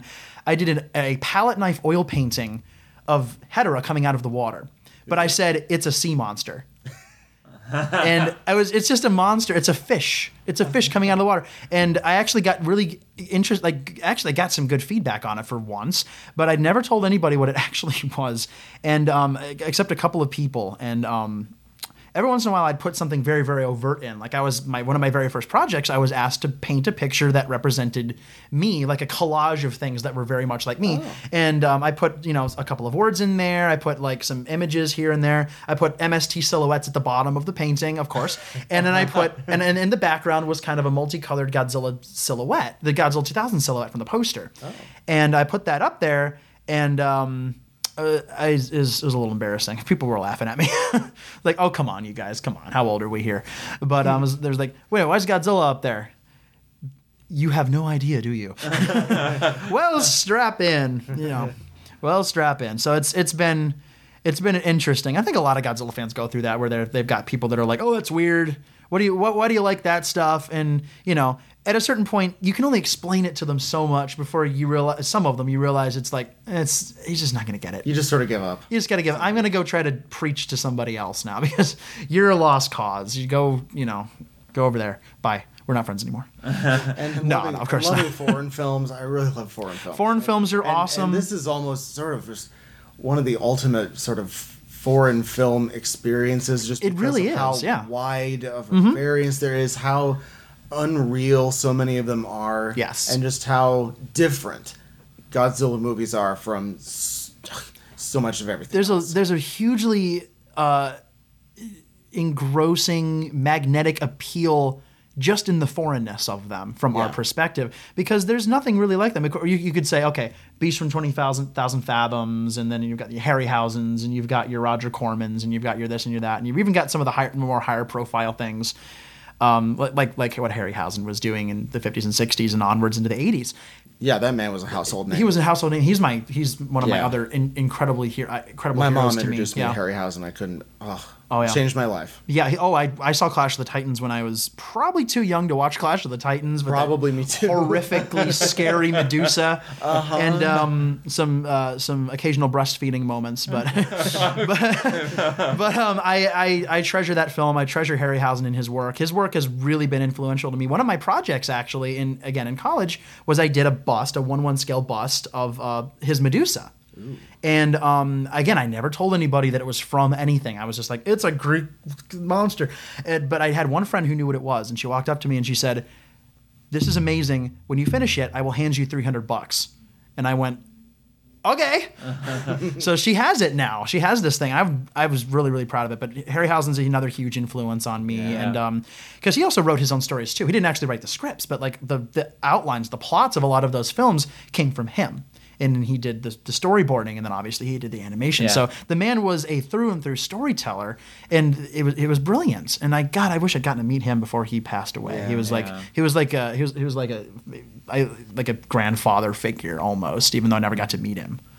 I treasure those films. Yeah, the story you told about sneaking Godzilla and these other things in with our class actually reminded me there was I don't know if you're familiar with a sitcom from the 90s called Family Matters. Family Matters. Yeah, I remember an episode very distinctly. I think it was one of the daughters in the family who was taking an art class, and her art teacher asked her something about a sculpture that was done by I think he actually said Rodin, and she made a reference like, no, this is not a giant pterodactyl or something. I remember that reference, and I remember seeing it like, I get that, I got it, I got that reference. I don't know how many other people did, but I got it. Isn't it like just wonderful when you're watching something mainstream and they'll throw in a Godzilla reference? Simpsons loves doing that. Simpsons loves doing that.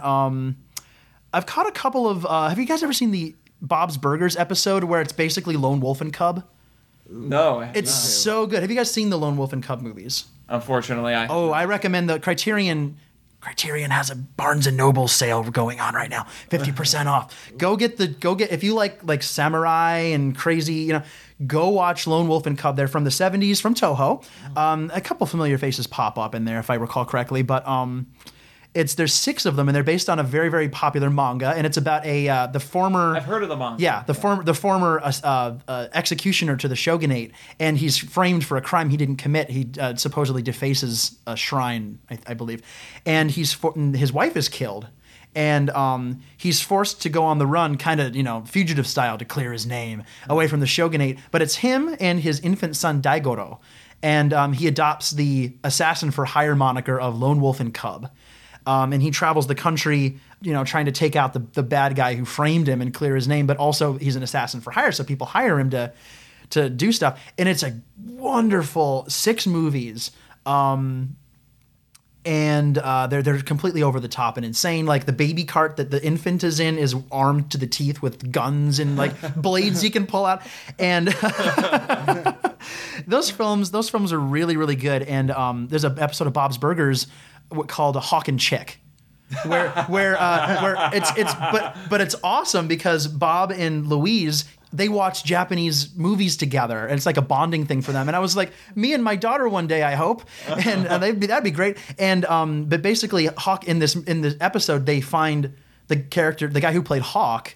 4 decades on, he's like he's an old man now, and he comes to America to find his daughter, who in the movie played Chick. His actual real life daughter played his daughter in the movies, and they help them reconcile with a film festival of their old movies, which is basically, it's kind of similar. It's the little girl and then the samurai, and they fight giant monsters, and there's like a giant seaweed monster and a jellyfish monster, and so they're definitely throwing in a lot of kaiju references.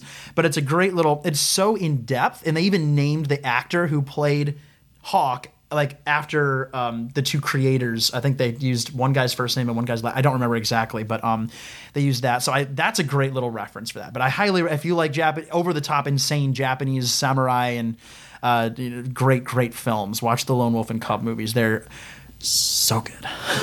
But I love hearing references to that stuff pop up in like The Simpsons, like you said, or someone will be wearing a T-shirt, or someone will be like, "Oh, Godzilla something." Like it's cool. I always love that. It's in the pop culture. So where can people read your work? Okay, you guys, if anybody out there is interested in checking out the Godzilla Novelization Project, this isn't so hard. www.godzillanovelization.wordpress.com. I'm a cheapskate. I have a free WordPress account. So it's .wordpress.com. If you type in Google like Godzilla Novelization Project, it should just show up. On the website, it'll bring you right to an update page, and you can see all the stuff that I'm working on. If you scroll up and down, there's a tab for the novels. There's an FAQ on the website that answers if you have any questions. That would be a great place to go. Nice. Where I talk a little bit about some of the questions you guys asked as well. Some of those questions are there, and after you guys have asked me some of these, I'm going to add a few of those. I might add a few of those questions to them because you guys asked me some really great questions. There's links to the timeline, which is another project I've started on the website where I'm basically committed to gradually creating a series of Godzilla timelines that catalog the events of the series as I write the books. So it's like a little side project. So there's a timeline page, and I have part of this, what I'm calling the Sony timeline, done right now, which is the 98 universe in the animated series. And I have the prequel information from the anime movies, which is in the books. I have that all categorized and written out. And that's just a little side thing I do when I have some free time. So, but the main, the heart and the soul of the website is definitely the novels. And www.godzillannovelizationproject.wordpress.com. And you can also, I swear I don't bite. Leave me comments, talk to me. I absolutely love talking kaiju and Godzilla with people. It's super duper awesome. I can be, you can, follow me, follow on Facebook and Twitter, all that good stuff. I see everything people send me. I always read. And make suggestions about novels. Like if you have an idea.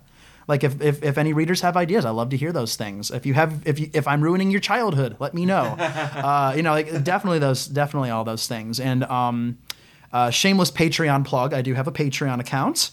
I'm always uncomfortable like asking for monetary support for things like that. But if you go to the Godzilla Novelization Project website, or GNP website for short, and you click the support tab, you will find a link to Patreon, and you can go on. And I don't have a lot of stuff that I can offer right now, but the more backers I get, the more products I could potentially manufacture, the more rewards I could give.